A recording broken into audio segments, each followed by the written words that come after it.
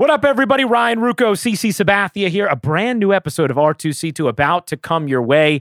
We get to chat with Margie Sabathia, CC's mother. She has some unbelievable stories about C. You are all going to absolutely love this. Plus, I have some big personal news to reveal, and C and I break down the absolutely incredible talent of James Harden and what it means for Brooklyn and the rest of the NBA. It's all coming up on R2C2. It starts right now.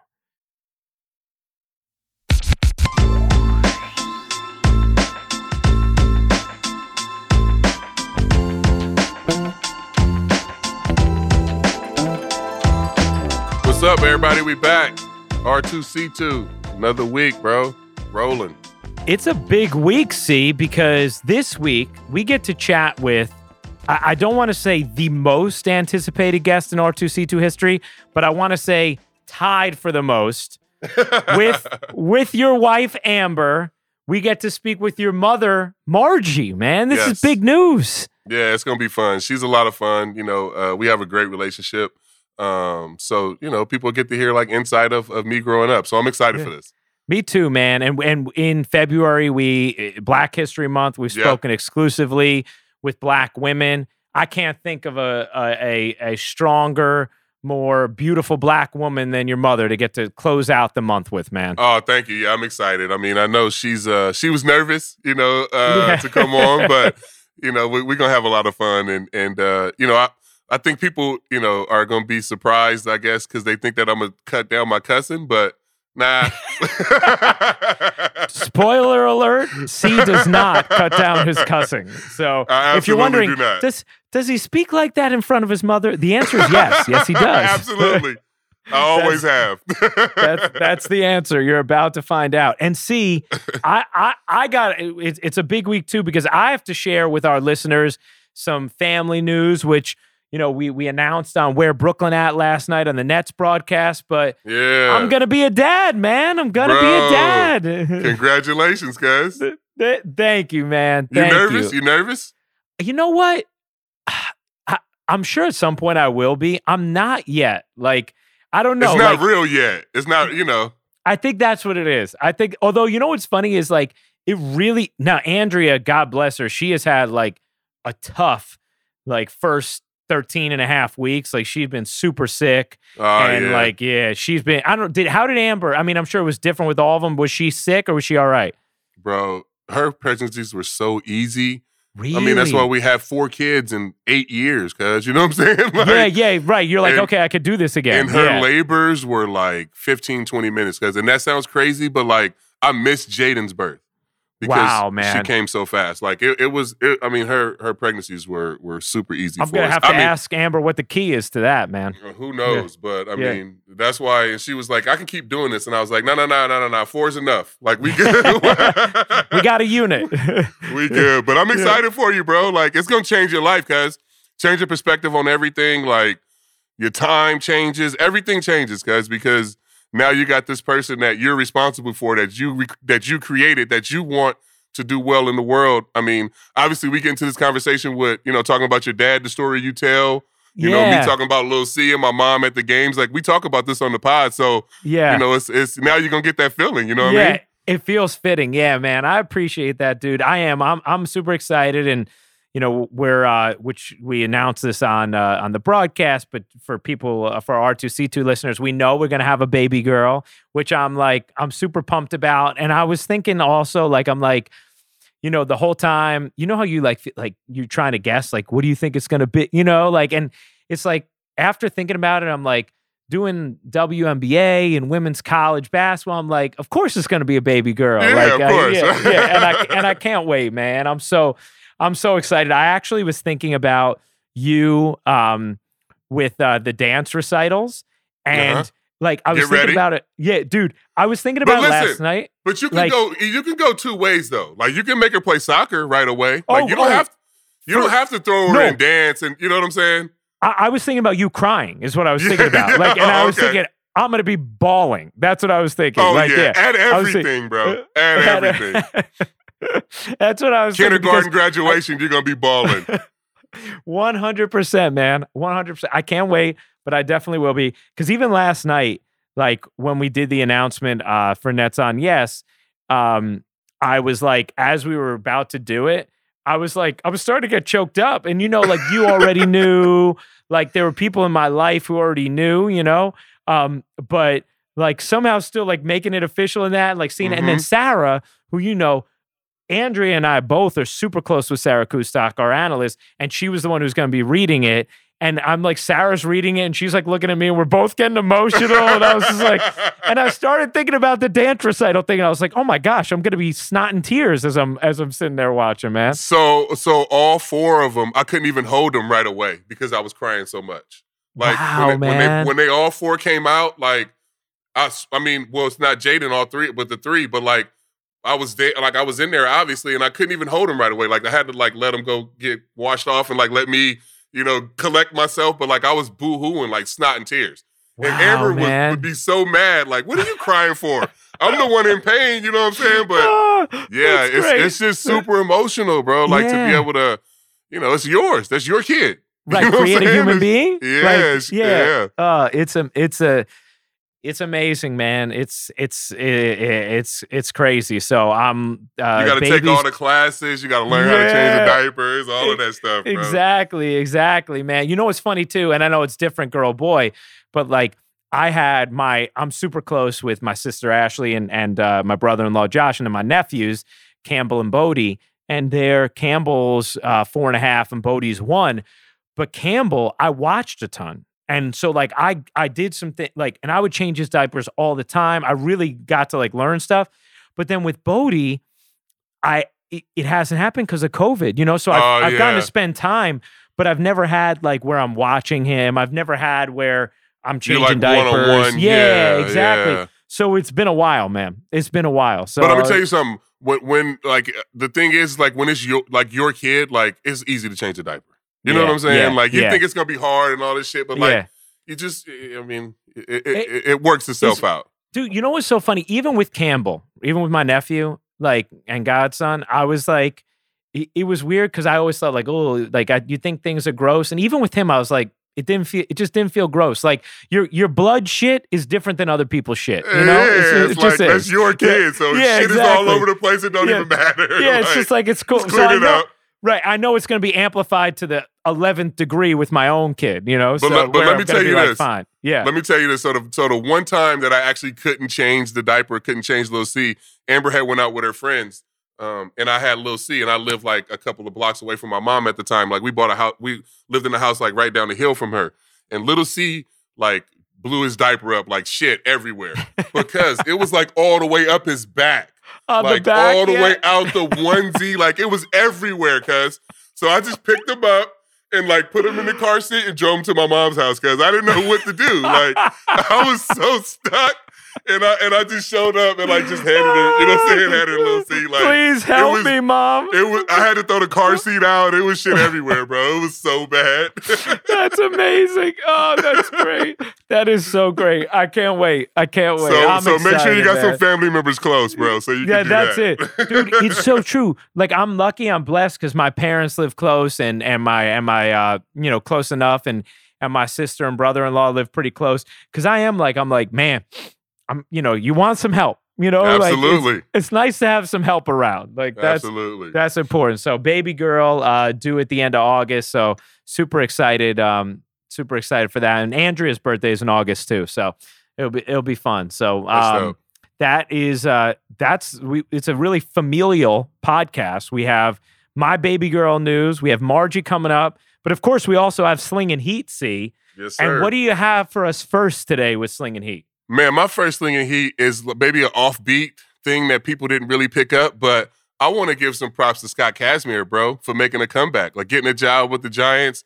This guy hasn't pitched in 4 years. His agent is my old agent, Brian Peters. I love that guy to death. So he's a great agent, and he got Scott a job. Man, this is awesome, bro. Like for him to be able to come back and pitch, and you know what's cool too? Like if he makes the Giants team, the Dodgers are still paying him. So he'll be pitching against the Dodgers, and for them to pay him to pitch against the Dodgers. Oh, wow.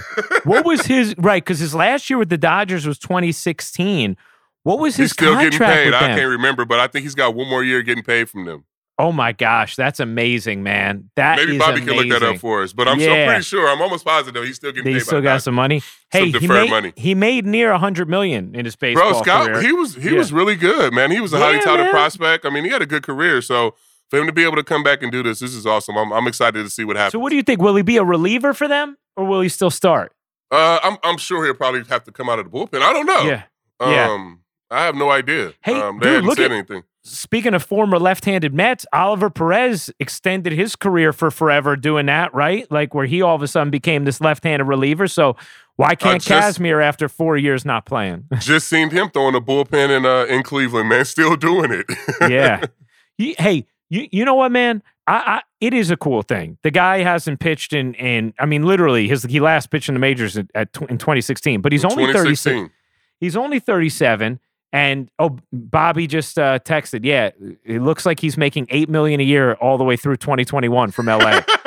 Hey, nice. Good work by your agent. Nice. Real good work by your agent, your old agent. So, but you think about it, that's cool, man. Like when you give this up, that's it, right? Like that. I mean, that's it. Like so, like if you can do it still. Do it, like and if you have that desire to come back and you still got it, why not? I mean, that's an awesome story. Yeah, I love it, man, and I like that you hit on that. How about what do you got second? See, man, my second slinging heat is James Harden might be the best point guard in the league, huh? Woof, he's unbelievable, man. He's unbelievable. He's unbelievable. I watched that game you called last night, bro. Jeez. Yeah, I know. It's ridiculous, and I see you have on your Nets on Yes hoodie today. We talked about getting you one. It looks great. Frank the Great, the outstanding Nets producer. Frank's the best. He's the best, and I love. You know what's so funny, dude, is we had talked about it, joked about it on the pod, and then like the next day, Frank texts me. He goes, "What's Cece's address?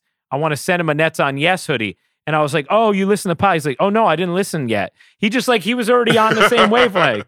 It's like that's awesome. That's what Frank does. You know what's kind of cool? Just as an aside, like, so last night calling the game, Harden gets his 13th straight double-double, which extends a Nets franchise record. And Frank and I know each other so well doing games now. This is my 11th season, I think, doing some form of Nets broadcast. And that, like, I just hear like, I can hear his key open, like he's about to say something, but I like hear it open because like you can just hear it kind of open before somebody talks when the producer's talking to you from the truck, and he like closes it, but he didn't say anything, and I hit him and talk back, and I go, "Were you about to tell me it was Harden's 13th straight double-double?" He goes, "Yep." And that's it. You know, and I just like, I knew what he was opening it, what it was about. You know what's crazy is that he's already second on the in the Nets all-time list for triple-doubles, guys. How crazy is that, man? How crazy is that? Motherfucker's been here for 2 months, guys. 19 games. 19 games, he's second in franchise history. Second in franchise history, man. Only Kid with more. Kid has 61, Harden has 6. Shoot, Harden might break it this year if they have more games, man. Like, it's crazy. You know what? You're right, though. Like, you think about, first of all, this Nets team is ridiculous. I mean, and you're starting to see the role players now, the Robertsons. You know what I'm saying? Yeah. Like, you're starting to see Bruce the guys Brown. Bruce Brown stepping up between that. Like, you're starting to see how this can fill out to be a championship team. Yeah. You know what I'm saying? So it's not just the three now. You have the other guys in there that can, that are hard-nosed players that are going in there getting rebounds and hustle plays and all the different things that you need when you have three superstars, 100%. And think about even like Joe Harris, who we know is such a good player. Like, well, I'm not going to throw Joe Harris is a baller. He's legit. Guys. Yeah, we're not going to throw him in as a role player. No. Agree. Joe Harris is a stud. Like he's a baller, such a good player. And he can find his way on any team. You know what I'm saying? Like he's going to find his shots because he's going to knock them down. And he's wide open all the time with those three out there. And I'm just saying, like, so this team has won 7 straight games. They're unbelievable against plus 500 teams. They just swept a West Coast road trip in which they played 4 of 5 games without KD, including wins against the Lakers. Yes, they also didn't have Anthony Davis, and the Clippers, who were fully stocked. They also won against the Suns in Phoenix without KD in a ridiculous comeback. Suns had been piping hot before that game. They won at Golden State. That was the one game KD had. this team's won 7 straight games, 6 of which KD wasn't a part of, 5 of which came against plus 500 teams. Like, this is, and Kevin Durant's their best player. Like, I'm telling you, man, if they are fully healthy, I truly believe this. And I know the defense has some issues, and I know they lack size on the interior, but if they are fully healthy, I truly believe they are the best team in the NBA. I really do. If they are fully healthy, I really do believe that. I do too. But the only thing that worries me, and I'm thinking about the East, is if Embiid is playing the way he's playing right now, I don't know who can beat. I don't know who. You don't think Brooklyn could beat Philly if he's like this? Not if Embiid is dropping 50 on motherfuckers. Absolutely not. No. I still think they can. But I understand what you're saying. They won't have an answer physically for Embiid. They will not have an answer for him. But I think they're better everywhere else. They are. But and you know how I feel about Embiid. I mean, I like his game, but I don't know if he can carry this all year. Yeah. But if he can, because that's going to be a hell of a series. That would be a great series. Because those are the two best teams in the East by far. But I wouldn't put Boston in there. Or Milwaukee? No, absolutely not. But you know what's funny, though, is it's like the other thing we know, though, is when there isn't a team who's like so head and shoulders above everybody else, like Golden State, with Durant, Clay, and Steph, and Draymond, there are little tweaks you can make to your roster which end up making a big difference, like little moves that end up making a big difference. Like if the Nets get JaVale McGee or Rashawn Holmes you know what I mean? Like that kind of move. Or if Philly ends up getting another playmaker off the bench, right? I don't know who that would be. But I'm telling you this too. The one thing I say that because I just think of basketball and I think of Harden, KD, and Kyrie on the court at the same time. It's like hard to beat that, right? But don't sleep on Utah either, man. Utah is a legit team, man. They are legit. Quinn Snyder's an excellent coach. Like, I love Donovan Mitchell, too. You think Utah's a better team than the Lakers? I will say this. If you ask me who's the team most likely to win the finals, I'm going to say the Lakers because of the championship pedigree, LeBron, LeBron AD, plus they strengthened their team this offseason, right? Getting Schroeder, getting Harrell. So I'm still going to defer to them, even with what I just said about the Nets. But having said that, like I'm saying if you were like betting money, they'd be the safest bet. Mm-hmm. But having said that, if you were just asking me like, just like fully healthy, who do I think is the best team? I think it's Brooklyn. But I do too. I do too. Yeah, but Philly's in play, like you said, no doubt. And Utah's in play, man. Utah could definitely beat any team in a 7-game series. I really believe that. Like I haven't seen much of Denver this year. How have they been playing? Denver's been a little up and down. What's their record right now? I gotta look up what their record is right now. They've been a little up and down. There something just wasn't quite right about them to begin the season. And the other thing is so Jamal Murray was unbelievable in the playoffs last year in the bubble, right? But what truly great NBA players do that is such a separating factor is they do it every night, They do it all the time. Yeah, Jamal Murray doesn't, so if you watch James Harden's doing this every single night. Sadie just texted me, Denver's only 17-14. Wow, I didn't realize they were struggling. And that's that's like watching Devin Booker, bro. Devin Booker's an animal. Like he does that. He goes off every night. You know what I'm saying? Like animal. And in between game, he's got it all, man. Phoenix isn't going to win the finals, but Phoenix could make some noise in the playoffs. Phoenix is really good, especially with CP3. I think people underestimate the impact that he has when he goes to a team. You know what I'm saying? Like instantly, that team becomes fucking 15 wins better instantly.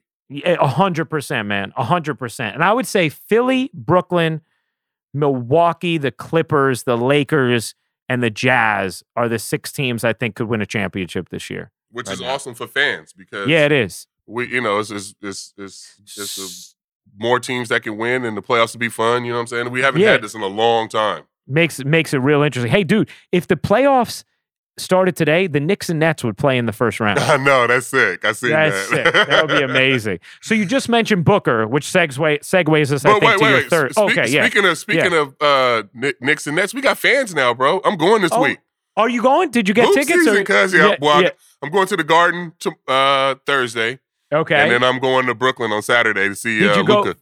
Oh, that's going to be sick, man. Oh, yeah. What did you do for your seats? Did you do one of the living room things or did you do the floor? Climbing. The floor. Climbing's on the floor. Nice, man.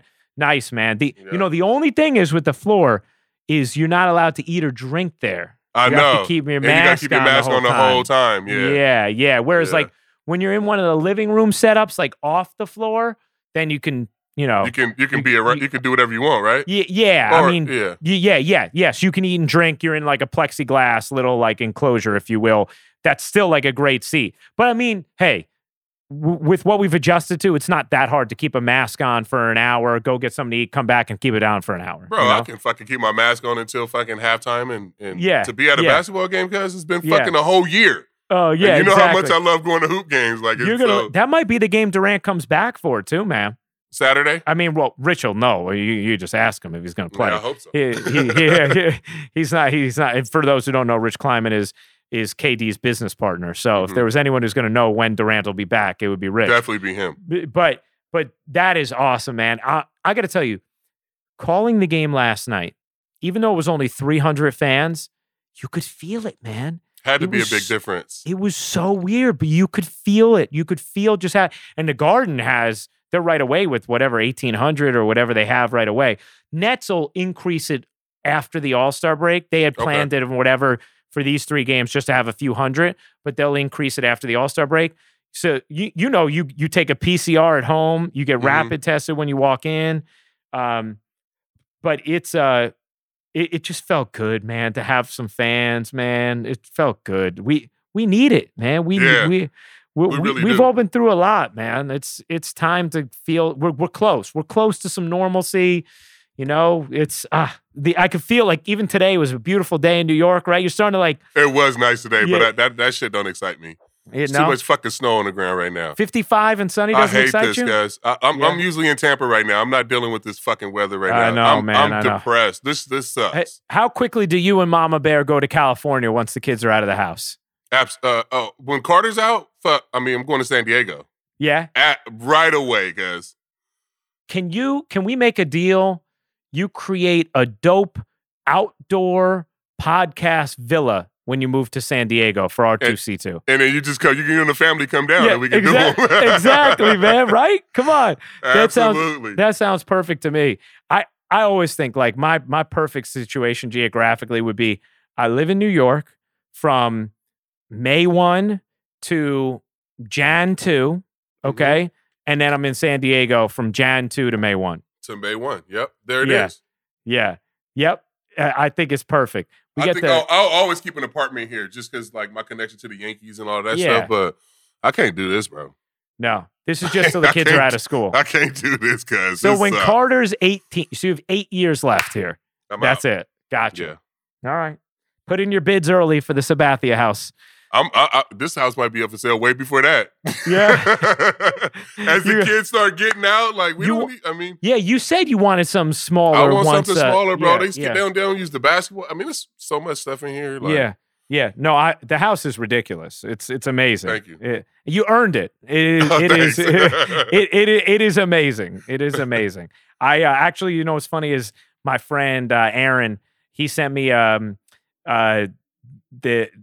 whatever Instagram account did something on your closet the other day with all the shoes. Who was that? It was like I don't know. I posted that website. Shit on my Instagram. You know, I always post that stuff on my other account. Yeah. And now that I'm back, now that I'm on my real account, now I just posted it and everybody picked it up. So I guess it was maybe complex sneakers or something like that. Someone did it.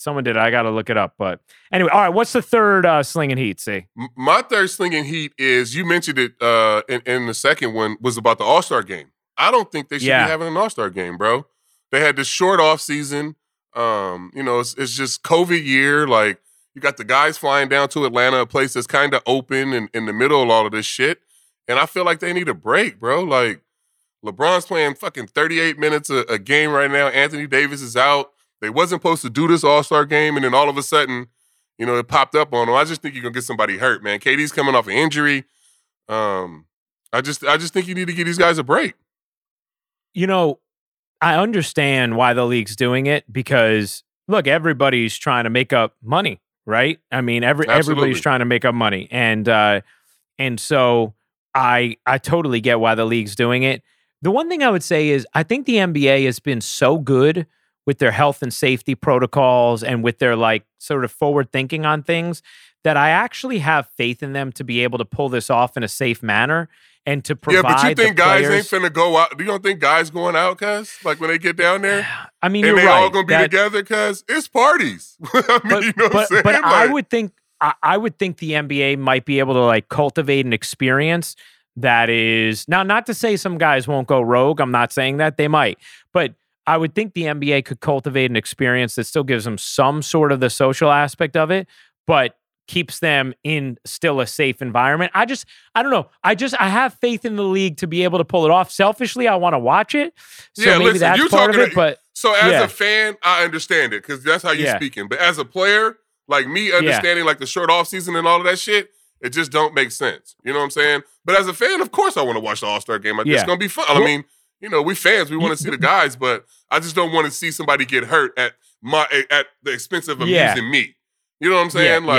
I would much rather see these guys be healthy to try to put their team in the playoffs down the stretch. I agree with that. That's the one thing I would say. It's a condensed schedule. You probably ideally would get these guys rest. So that I get. That I totally get. But I am still excited for it, I will say. You know what else I'm excited for? See? I'm excited for Margie Sabathia. Yep. This is the debut of your mom on the pod, man. People are going to love these stories that Margie tells. I think they're really going to get a kick out of it.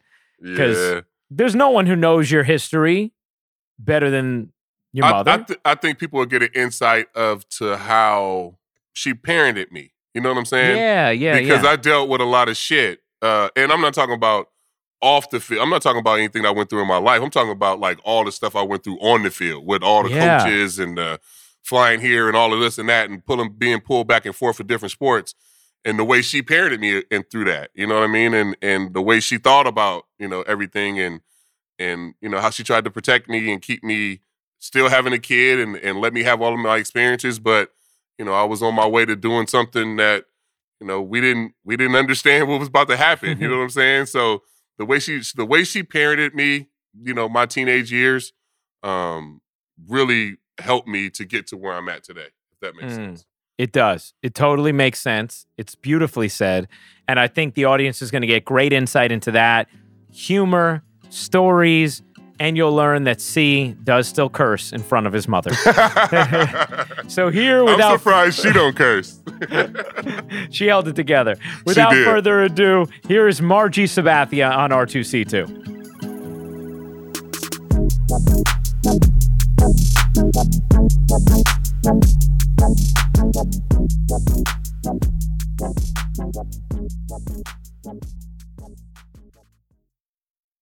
You got to be on your best behavior.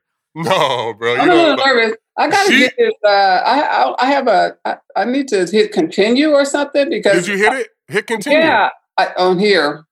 Yeah, on the computer. On the computer. Yeah, like you move the mouse and does the screen blank now? Oh wait. Okay, got it. All right. Okay. This has got to stay on the pod right here. Yeah.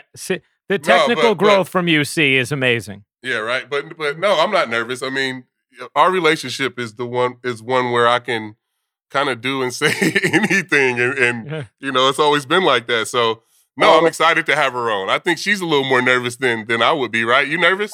Yeah, I'm a little nervous, but I'm very excited about being here. It's awesome. Well, you are. I think you and Amber were the two probably guests that our audience wanted to have most. And, you know, we've had the pod for over 3 years, but now finally over this last, you know, couple months, we're making it happen. So thank you, Margie, for giving us this thrill and our audience. Oh, I'm glad you called me out. I want to hear and I want to say. So I have to first ask you, are you listening to the pod now? Because Cece said, once we moved to Spotify, that was a lot. That was like, oh, okay, that was good for Margie. Yes. I am. I have been moving, I have been listening on and off, Yeah, I have been. But once we got the Spotify, it was easy for you to find, right? Oh, real easy. Shout out to Spotify for that. Yeah, I like it. Yeah, that's good. So, Margie, there's a million things we can ask you, but first and foremost, I feel like if there was a story that our audience already knows about yours and CeCe's relationship, it's you catching him as a kid, being his first catcher. Yeah. So, I'm just wondering, when you're catching him, how old was C when you first started as his catcher? Yeah, yeah. And when did you realize that, like, oh, he's got something here. He's good. Yeah, it was fun. It was actually just him and I just out there playing catch when nobody was out there to play catch with. And it got serious because he wanted me to. All of a sudden, I needed to put on the gear, and I was like, okay. And Mom, you got to squat. I said, okay.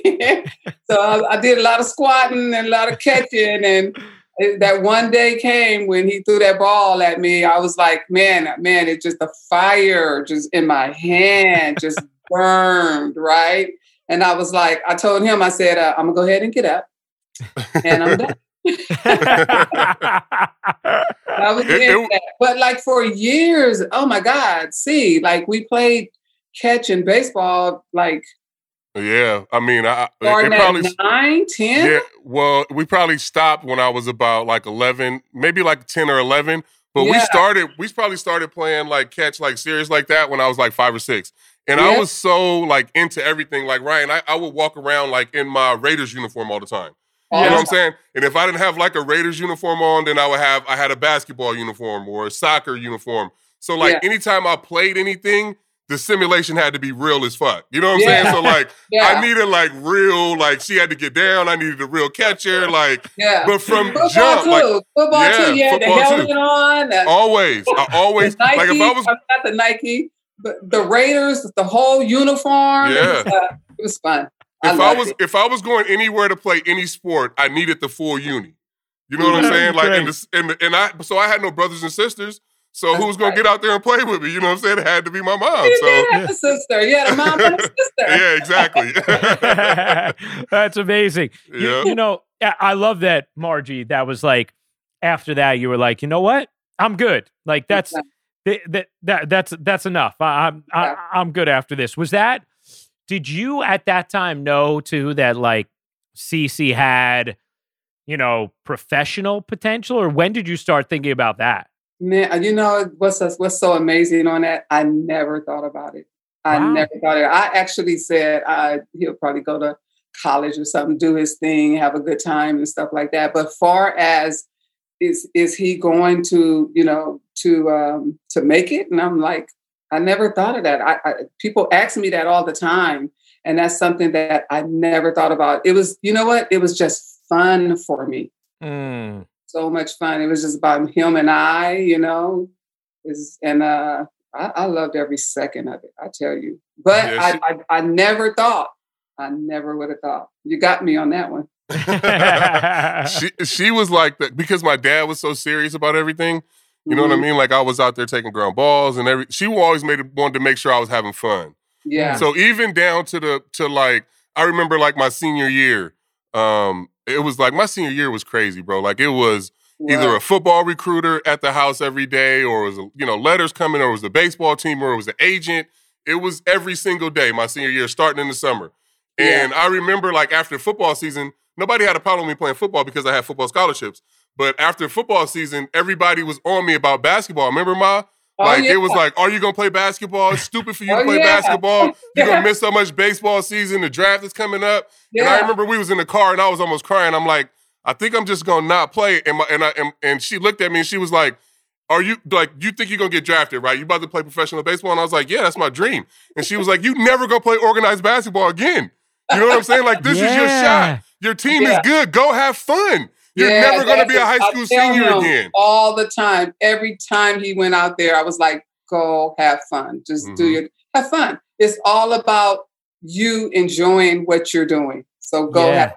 Yeah, do your thing. I used to always tell him, do your thing, dude. It was always that. It was always like the have fun. Until that one time you got on me about not being aggressive in the basketball game. My first high school basketball game, I was out there and I don't think I had any fouls, no rebounds.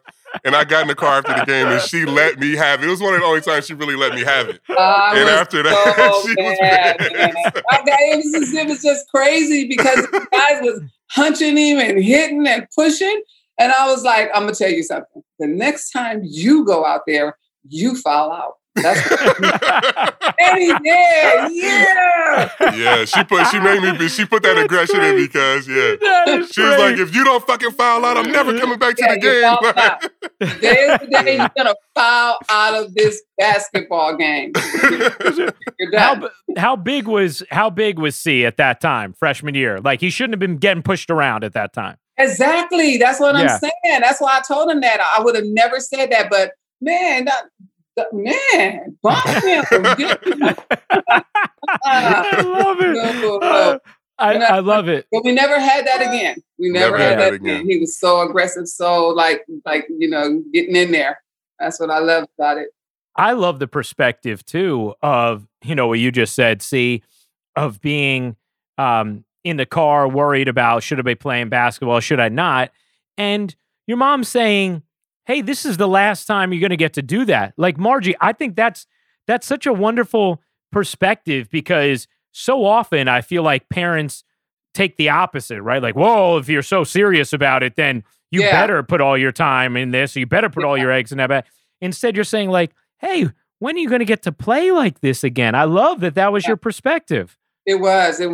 All the whole time that he was in school, I just wanted him to enjoy that. I didn't want I didn't want scouts out there. One of my girlfriends, the story. See, she was just like on. I'm talking about Jen. Yeah. Boy, I tell you. And so, and she kind of made me nervous because she was like, I told her, I said, man, your son out here. Look at the scouts and everything out here. And so she looked at me and she was like, you crazy. They're there for CC. I was like, no way. Because I think, you was in 11th grade then, right? Yeah, I was a freshman. I was a sophomore when I played with Sale that year. Yeah, I was a sophomore. Yeah. And that was weird to me. And I was like, and I used to always make sure I tell him, man, babe, just go have fun. Your last senior year or your years at Vallejo High School, you want to enjoy every part of it.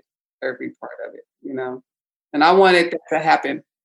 If you gave us a scouting report, Margie, on CC as a football player and as a basketball player, and I know you just gave us a little bit of the basketball, and see, you played soccer for a while too, right? Played soccer as a kid too, yeah. Yeah.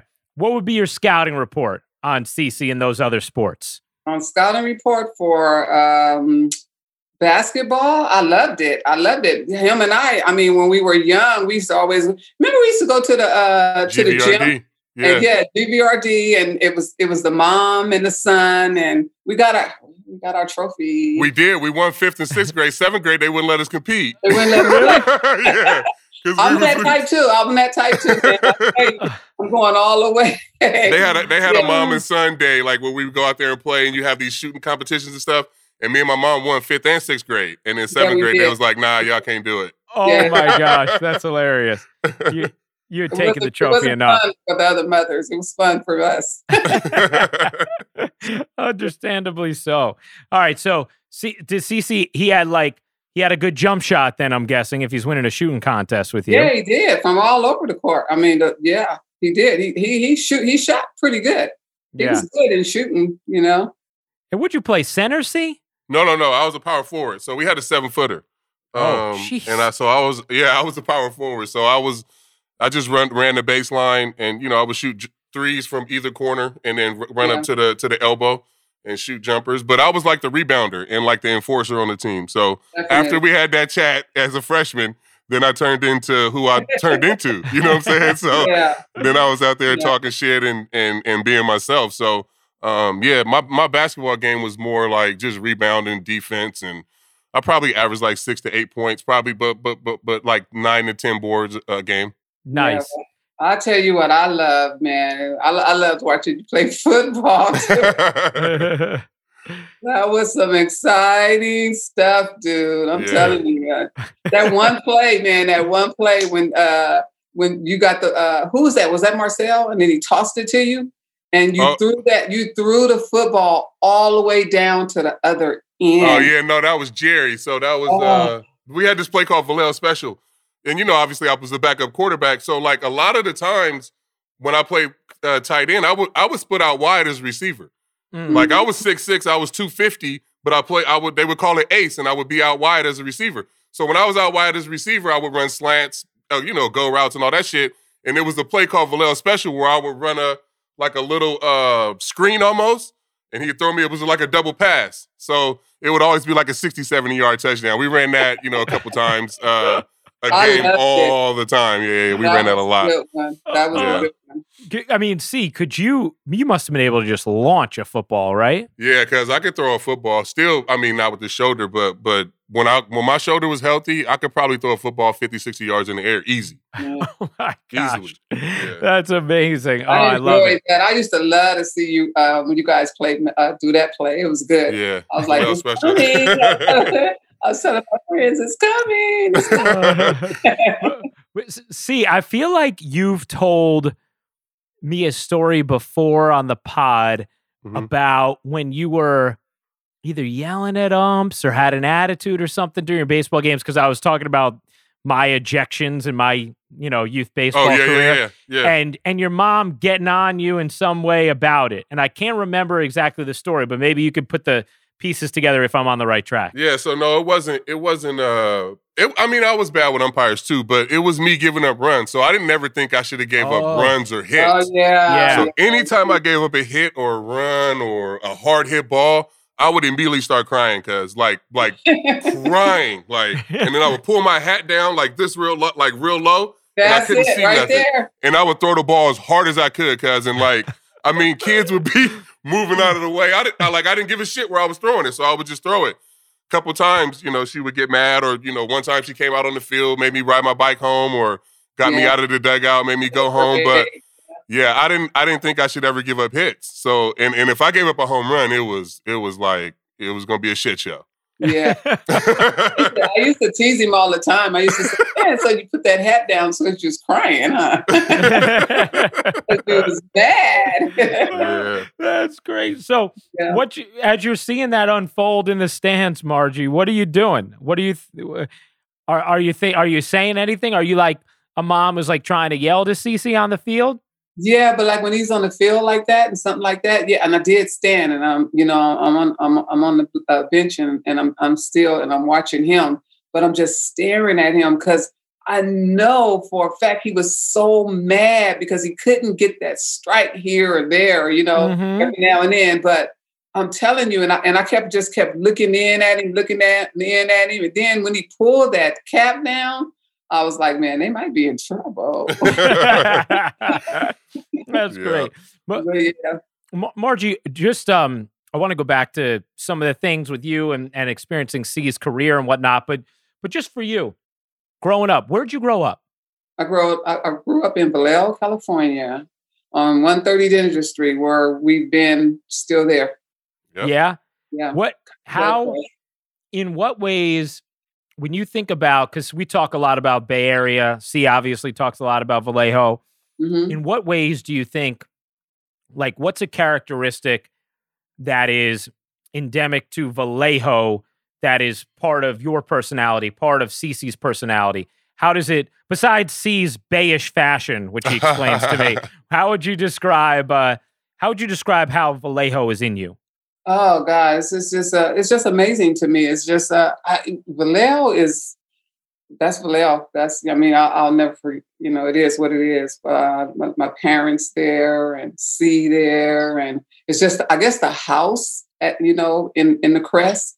It was just so many just good things, like sitting in Cece in the backyard, sitting outside in the backyard all day long. Like our parents never took us anywhere. We was in the backyard or the front yard playing ball, playing basketball, throwing a football, whatever it takes to get the cucumber out in the garden, and tomatoes, and it was just I loved it. I loved it. You know? And you know what's crazy, Ruko, is like when she says she's my sister, it is like she's my mom, but she is like my big sister because I grew up kind of like their youngest brother, if that makes sense, because I was at my grandparents' house so much, so we basically had the same childhood. You know what I'm saying? Yeah. If that makes sense. But I think the characteristic that I know that is endured her from Vallejo is that her caring nature, because like she was saying, like everybody that's from there, his family stays there. You know what I'm saying?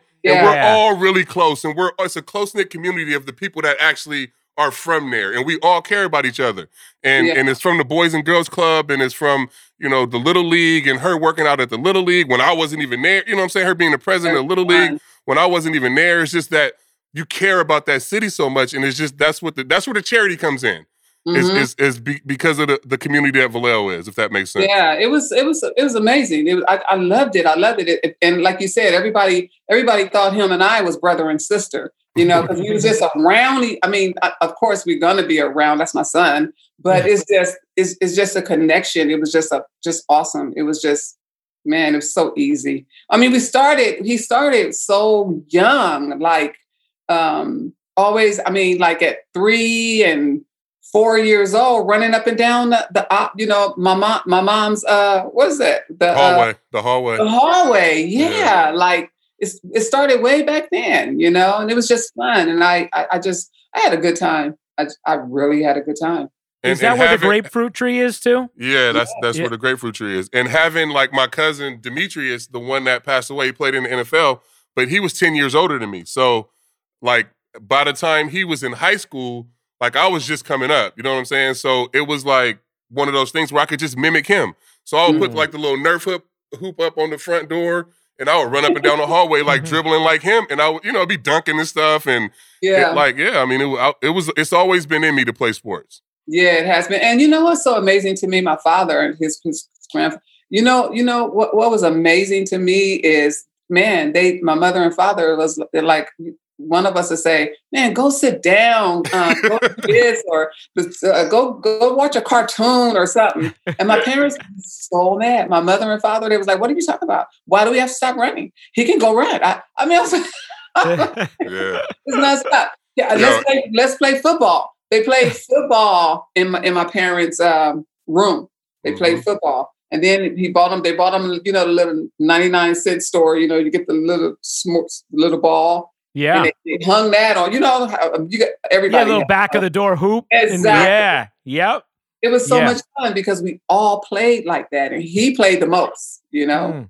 Bro, I got so much shit living in that house from whether it was my mom or my uncles or my cousins, like, sit your ass down somewhere. And my grandmother and my grandfather always defended me though. Like, leave him alone. You know what I'm saying? Let him do whatever the hell he want to do. So I had like free reign of the house. Yeah. For real. And then the other time, then you got my mom saying, oh, he going somewhere. Trust me. You know, he I'm like, he's 9. But she was right. She was right. That is awesome. Was it? And I'll tell you this one story. I got to tell you. Yeah. This was so Go funny. for it. I love it. It was unbelievable because my mom wanted him to. His dad. Remember Corky? His dad wanted him to do the front yard, and he was trying to teach him how to cut grass and all this stuff. My mom runs out the door, and so she said, "What are you doing?" And so. So Cece said, no, my dad said, I got to do the yard. She said, no, you don't. No, somebody else got to do the yard because you're in the yard. You're going to play baseball. You remember that? Yeah, of course. I'll never forget that day. Because my dad was fuming because he was going to teach me how to take care of the grass and cut the grass. He was so mad. He was he was on one that day. He was pissed at me for something. I don't know what, but he was just mad. So he was going to make me work. And my grandma came busting out the door and was like, what are you doing? Yeah. I think he was trying to take the trash out one day. Yeah. She was like, I was like, my dad making me do this. And she was like, you don't do that. Like, go. He don't you got baseball practice or something? That is great. Oh, it's funny. That is amazing. Margie, how about when when CeCe makes like his major league debut with the Indians, and obviously at that time, well, you know what? Let me go back first before we go there. Mm-hmm. When C gets drafted, and obviously he's big time first round pick. What do you remember most about that experience and the emotions of that? It was just, you know what? That was such an amazing day. I never would have thought in a million years. We were so low key. CeCe went to school, and tons of people came to the house. I didn't know why. I mean, like, why all you people are here? And nothing was being said yet. And then finally, because he didn't want to be home when all that happened, so he finally came in. It was an awesome day. I just got in my car. I was overwhelmed. I don't even know if I told him that before. He probably heard that from me before. But I actually got in my car and walked down and rode down the King's Market. And all I did was just I went there and I had a soda and I came back to the house and it was just more and more people. Wow. Yeah. That's awesome. It was an awesome day. What do you remember about that day, C? The draft, I remember going to school because I didn't want to be, I remember me and her both, like I remember waking up that morning and I was like, I think I'm just going to go to school.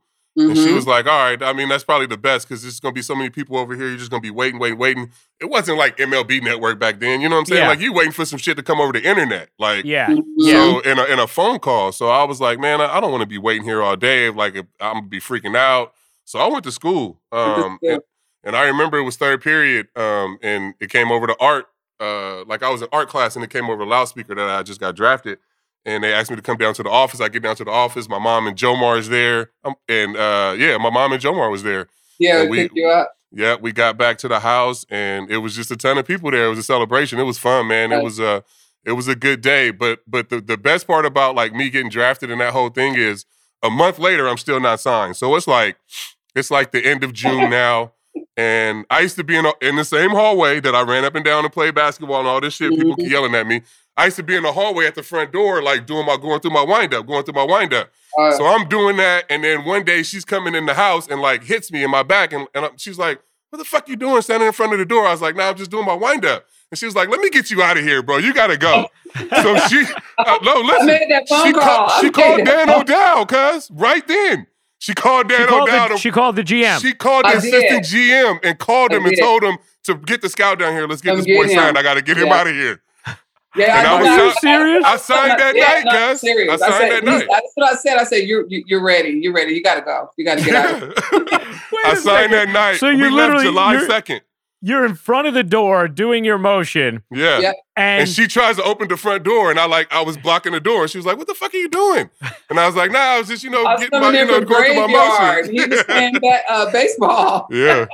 Oh my gosh! And so you call the GM. You're like, "We got to get this deal done." Yeah, we got to get it done. And he got, I gave him a call. And he said, "What do you want?" I said, "Yeah." So did you have an agent yet at that point? See? No, she was the agent. Wow. We signed that night, bro. And then we left 2 days later to go to Cleveland and do that signing that was in the dock and all that stuff where you hear my voice cracking. Yeah, that was 2 days after she told me we got to get you fuck out of this house. By the way, that's one of the most amazing things from the documentary on HBO, Under the Grapefruit Tree. For those in our audience who have not seen it yet, they certainly need to. But Margie, hearing C's voice at that press conference, it's like a different person. It's unbelievable. That voice, oh my God, that's what I was like, dude. I know. I was like, that's amazing. I love you know what? I could hear that 100 times. I said, listen to my baby's little voice. Man, I hadn't even turned 18 yet, guys. Yeah. That's so wild when you think about it. Like, I mean, think about, and I mean, I know that Lil C is a super mature dude, but just think, he's 17 now. He's 17. Yeah. Think about him, right? Like, being drafted, it's so young. It's so young to start on this journey. It really is. It really is. It was super young, but like having her as on my, having my back and my dad being there and, Amber and everything. I think I had a good circle, you know what I'm saying, of people that can help. But yeah, I mean, that's young to be turned over that much money, and you know what I'm saying? Like we it was rough. It wasn't rough. It was just, it was different. You know what I'm saying? I can't say it was rough. It was a blessing, you know, but it was different. Yeah, it was. It really was. It was. And I was going to say, what was funny too is, he got down there. Remember when he got down there and he was like, so mom, this was one day. So he goes, so mom, so now what happens if I don't stay? Am I going to lose the money? That's great. Remember that scene? Yeah, the first 3 nights after they left, bro, I cried. But he wanted his money with him. Yeah, I wasn't gonna leave without the money, but I wanted to go back bad. Like they left, I think like the July 5th, because we were there 4th of July. Remember, we were in North Carolina for the 4th of July. Right. And then her and Jomar and my aunt, they left to go back to California, and bro, like it all just sunk in, you know what I'm saying? Yeah. Like I'm a pro now, like I gotta put up these numbers, I gotta perform, and then I'm out here by myself. Like it was those first 3 nights I called every night, like I think I might come home. Like give me a ticket. Okay, you told me that a lot, and I was like, yeah, you're gonna be fine. You're okay.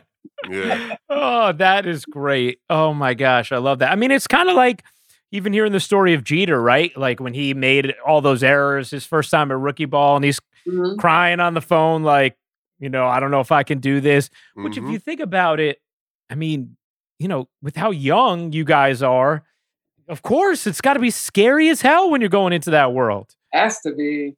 Yeah, and you got to think Jeet was 17 too, and he was coming straight out of high school. And just think about this, bro. Like you go to high school games, you go home in your uniform. You know what I'm saying? Like you're a kid. It's still a kid's game. When you're a pro, cause like you dress at the locker room, like it's different. You're a pro now, you know what I'm saying? And adjusting to that every day, you know, it being your job as opposed to you loving to play this and it being fun is a big adjustment, especially as a teenager, bro. It's big. I knew it had to be scary. It had to be. And then, like you said, even like, you know, when Amber would come down or I come down, still it's like, man, once we're gone, then it starts all over again for him, you know, because nobody's back there. Yeah. So they would come for like months at a time, like her, Amber. Amber would come for the whole summer. But my mom would come for like months at a time when I was in the minor leagues. I was in the minor leagues for, I think, 2 years, a year and a half, I think.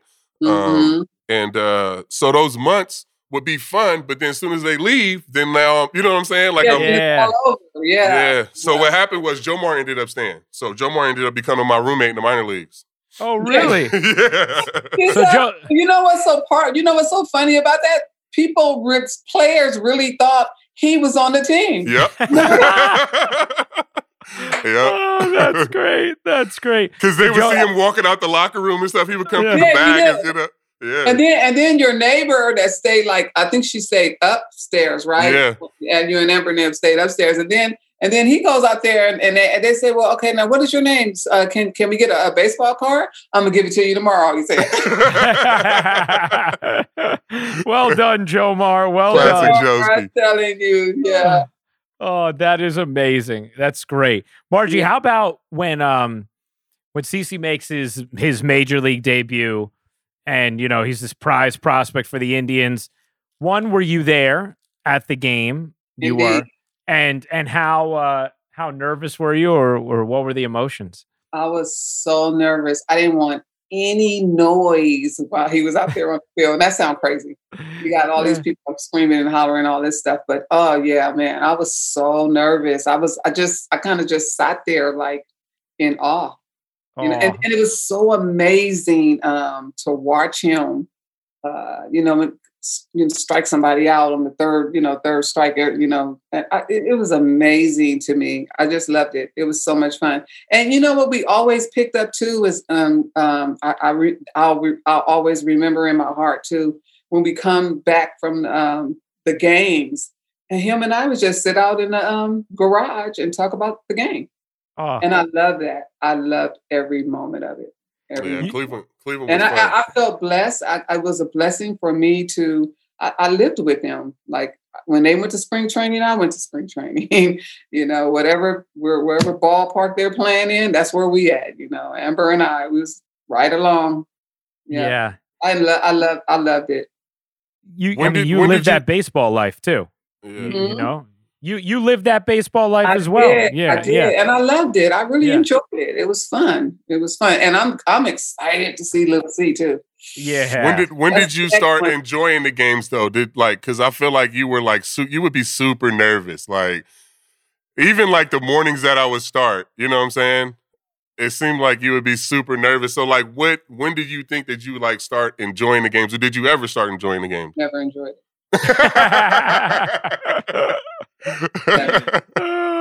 Not when you was on the mound ever. I had so much fun and popcorn and everything else. But when you was pitching, we just sat out there, and Ever was the same way too. Yeah. We'd be so nervous. We don't eat nothing. Or we'd get something real early or something like that, all the way up until he retired. It's been like that. We don't see. That's how I am with Lil C. Like with Lil C games, I'm like that. So I know I'm gonna be like that. With so you know that feeling because you don't want you want water. That's all you get. You get some water, but you're not gonna get popcorn. You're not gonna get a burger. You're not gonna get a hot dog and all that. Because he's on the mound or he's hitting or what's crazy is that it's like when you have a kid, you just don't want it to be their fault if they lose. You know what I'm saying? And that's a crazy way to think, but that's just as a parent, that's just like what I think about. It's just like, damn, don't hit him in the ball right here. Or, you know what I'm saying? Yeah. Like, but they want, that's just being a parent. Like, obviously as an athlete, you want the action. Like, you want to be in it. But like, as a parent, you just like, damn, like, or if he's playing basketball, like hit that three. Or, you know what I'm saying? Like, you root so hard just for their well-being more so than the game. It makes it hard to enjoy. It's tough. It's really hard. It really is. You don't want them to feel pain. That's it. You don't want them to fail, right? I'll tell you a story just because it's like remarkably relevant to exactly what you were just describing. That feeling of don't hit it here, don't hit it to my kid in this spot, even though they'd want the ball. My dad, I have amazing parents. I am so blessed, and they always instilled in me you can mentality. You could do anything. That's right. But my 16-year-old baseball season. So my baseball was I played soccer, basketball, baseball growing up, but baseball was my biggest sport. My town, our all-star team, like when I was 16 and 15 and 16s, or when I was like 14 and 13 and 14s, or 12 and 11 and 12s, we would always go on these deep runs, which was rare for my town. Fishkill, New York, small town. We had just a great group of talented players who happen to be around the same age. And we made it to the state championship when I was 16, which like my town had never done. Like we were our first group at 12 to win district, which is basically just county. Now here we are going to states. And it was the championship game. And you remember you had to get in, like everybody on the team would either have to get like one at bat or play three outs in the field. Outs or something like that. Yeah, exactly. And I was our starting second baseman, and I would hit, I think on that team I was hitting like sixth or something. And it was we play 7-inning games. It was the bottom of the seventh. We're down 1. There's a runner on first, 1 out, and I was coming up. And my dad was he wasn't our manager. That was the great Mr. Wu, Glenn Wu, my manager, who was my favorite, coach of all time. But my dad was our coach with him, and he pinch hit for me with this other kid who had to get in the game. He pinch hit for me, and the kid grounded into Chris. Chris is his name. He grounded into a fielder's choice. That's cool. It was 2 outs. Then we ended up loading the bases, and a kid who had just hit a grand slam in our sectional final ended up popping out. We lost by 1 in the championship. And my dad, he was, and my dad is a super incredibly generous, caring man, but he is not like he's not the most like overtly emotional person, And he came up to me after the game, and he was sobbing. I don't know if he'll like that I'm telling this story, but sorry, Dad. I think it shows a beautiful human parenting side of you. And he was sobbing because of what you just said. And he couldn't even like get out the words to me. And he was like, I just failed you as a father because I was afraid for you to fail. And I was so afraid, what if you hit into a game-ending double play? And I didn't want you to feel that pain, but you could have just as easily hit a 2-run homer to win the game. And Yeah. And it's the most emotional I've ever seen him in my life. It's his biggest regret with me that he has, and it all stems from that same place where he was a dad who just was worried about me failing and feeling pain and trying to protect me from that. And what it would do. Exactly. And the irony is, I told him, I was like, well, Dad, we had to get Chris in the game, and honestly, I didn't see a better spot for it. So I got it. I wasn't hitting well. Like Chris was hitting pretty well. I was totally fine with it. But that wasn't what motivated it. What motivated it was his fear of his son failing, you know? Yeah. And so when you say those stories, I get it. Because like, how can you enjoy it? You're just in there hoping everything goes okay, right? When you're watching C on the mound, you're like, please may this go right. Like that's how you're watching the performance. Yeah. So I get it. I can relate to it. I can. Yes. Yeah. You got it. Yeah. It's great that you not let him off the hook, but that you understood it. You know what I'm saying? Because that could have crushed him even more if you was mad. Awesome. Yeah. You know? Yeah. So that's kudos to you to be able to to let that ride a little bit, because that's tough. I always had like a coach in me, so I think that helped. But it's it's funny though. I mean, how about Margie when CeCe would be like dominating a game? Like if you saw a game where he's dominating, and let's say the Yankees put up like 5 or 6 runs, and now he's got a cushion. In those moments, were you able to relax at all and enjoy, or are you still nervous? Still nervous. I like it. I'm gonna be nervous when he was pitching. We and I say we because Amber and I sitting together and all this stuff. But yeah, no, we didn't move until he was actually done. And it was so funny because nobody had noticed this, but we know, when CeCe got off the mound, and soon as he went down them stairs, then we went out. That's the only time. Wow. Yeah. That's amazing. If it was 10-2, we sat there. It, especially if they was at the game and for me, I just because in my my strength and conditioning, my mental, talking to Chad Bowling, our mental coach, I would always have to pick a spot in the stadium. Like if I was getting crazy or I needed to refocus or something like that. So when they were at the game, my spot to refocus was them.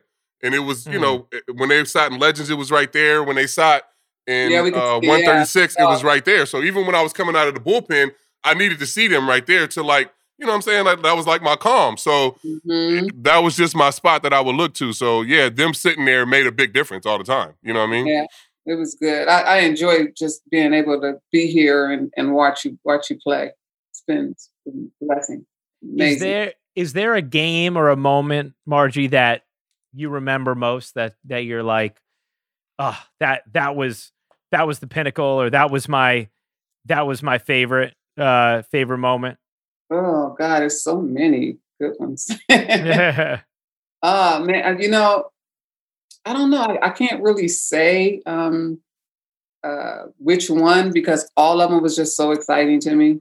I know which one is their favorite. I could tell you. Yeah. Oh, let's hear it. Milwaukee. Oh my God. That last game in Milwaukee. Going to the playoffs? Yeah. Because I told her we was going to win that game. That was the one time that I was like, I don't want you to be nervous. And I even told Joe Martin D, they dropped me off at the field. I was like, we going to win this game. And I remember I told you that the night before, and I told them that morning. And then they drove back and you asked them again, because they asked me. They told me that you asked again, how was he on the ride down and blah, blah, blah, blah. And I was good, bro. Always be how he's doing, how you feeling, yeah. That was the one I knew. That was the game I knew I was going to win, and I wanted her to enjoy it. And she did. She got to come out on the field and in the locker room and stuff. So I think that was the one that you probably enjoyed the most. And it was good too, because he was able to hit. I love that. You love watching CNC hit? Hit, man. I really did. And what the one in LA when you hit the that homer in LA? Yeah. See, yeah. I remember something. That was a good one too. Were you there for the home run, Margie? Yeah. Oh, that's awesome. Nice. That was nice, boy. You know what was crazy about that? That was the first time Little C actually realized that I play baseball, I think. You know what I'm saying? I think he knew, you know what I'm saying? But he was 5 at that time, or he's 4 at that time. So he was really watching the games. And I hit a home run and he was excited. That was the first time I came out of the game and he was excited about the game. like Yeah. something that so I sweet. did. Yeah. Oh, that's so sweet. I love that. How about Margie? How about when you saw CeCe go, and I know there was Milwaukee in between, but from Cleveland to the biggest media market in the world as Yankee. as this high price free agent where the fan base has big expectations. There's going to be a ton of attention on him. As a mother, what were you thinking as C made that move? I was nervous as I don't know what. I wasn't. I wasn't. I was nervous about New York because I heard so much about New York and it could be a little nasty and all this kind of stuff. I really did. And when he called me, he said, "Yeah, I think Mom. I think I'm gonna go for Yankees." And I was like, it was a pause. Remember, it was kind of late. It was a pause, and he said, "I said, are you sure?"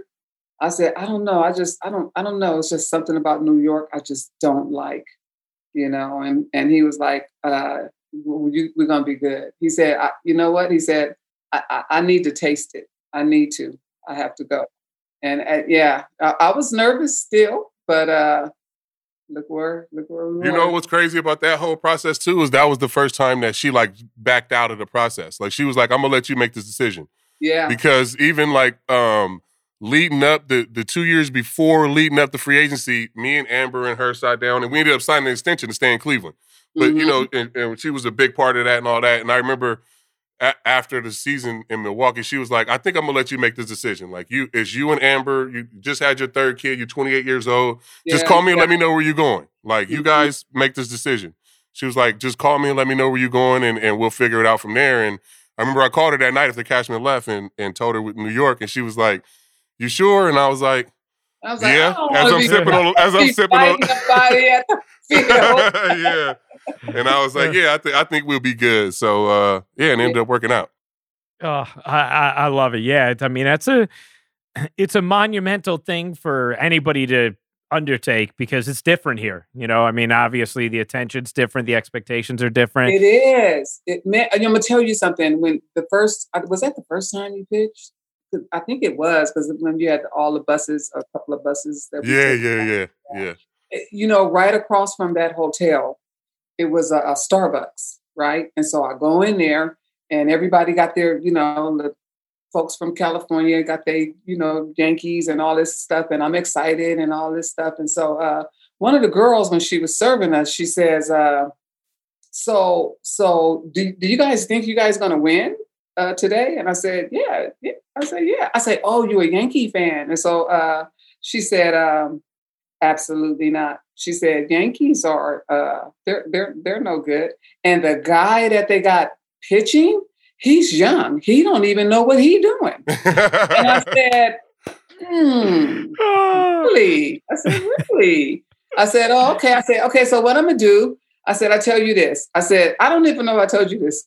See, I said, "I tell you what I'm gonna do the next day when CeCe wins this game today."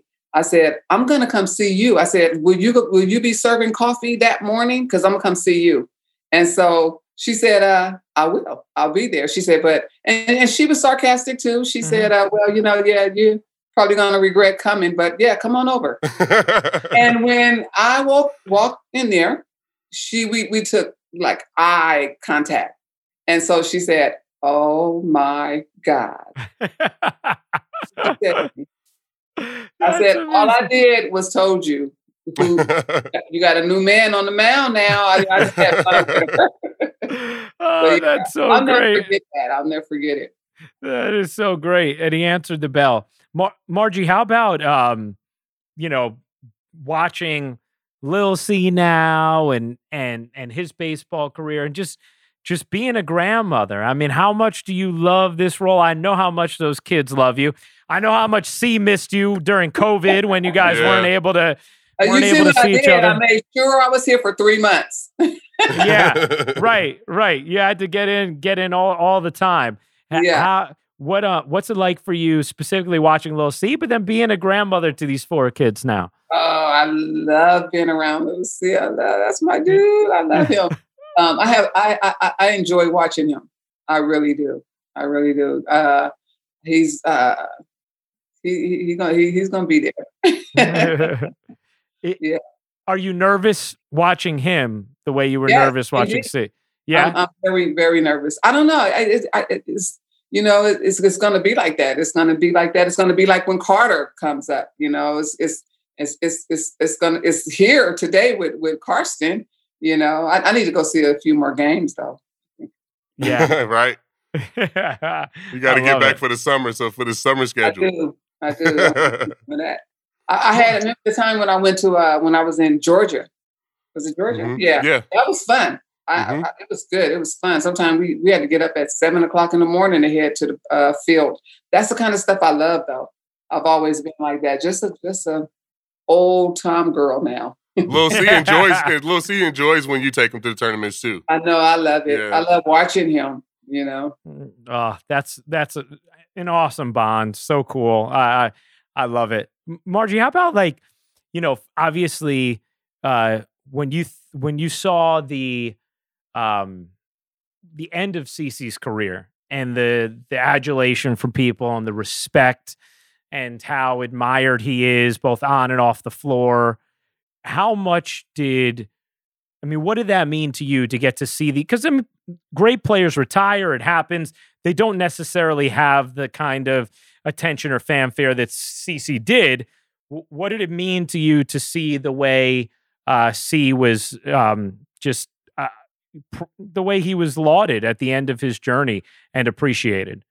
Yeah, it was a blessing. It was awesome. I was a little nervous when he was done because I was like, man, what is he gonna do? I hope he's gonna still be into it and I think we had a talk at one point too, and he was saying that no, I'm gonna be with Little C. It's gonna be me and Little C.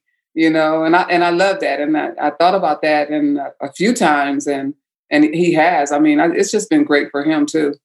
Little C has that chance, his dad, to be around him to see what's going on with him. Because he probably missed a lot, before CeCe retired.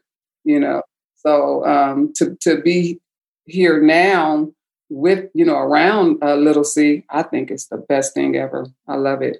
I think it was fun for us as a family too, because that 2019, we traveled a lot, as a family. It was 3,000 strikeouts, or last time here, last time there, All-Star game, last time in Cleveland, and then to have my mom around. Our last family day, she was, she came back, and so to have all those things and really to have my family be a part of the Yankee family, and the way that everybody's been so welcoming, and we really are a part of the family. It's a blessing. Like we just told that story about coming to New York and not knowing how it was going to be, and then to end up a part of the family as a retired Yankee is amazing. It's something that you can't ever dream of. You know what I'm saying?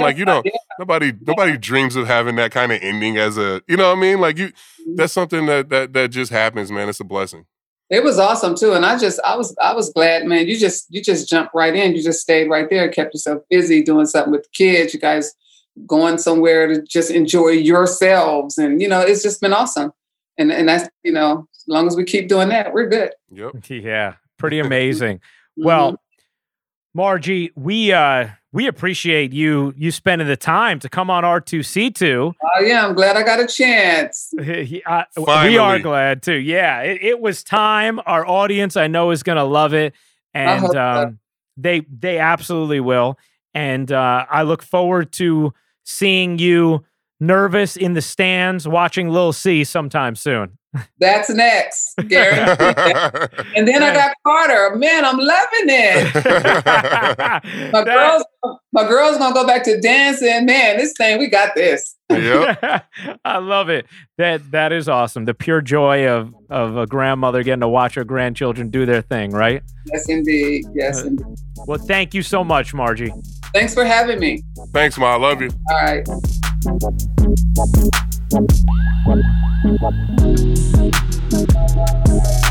See, it was amazing getting to hear those stories from your mom. I love the one with her calling up to sign your first contract after seeing you in front of the door practicing your windup. Bro, that was a day that I'll never forget because she was pissed. She was so mad at me like I was just blocking the door. So it was like, it was almost at the point where I got like this big ass kid in my house and he ain't got nothing to do. He ain't going to college. Like, let me get him out my house, you know? So that was funny.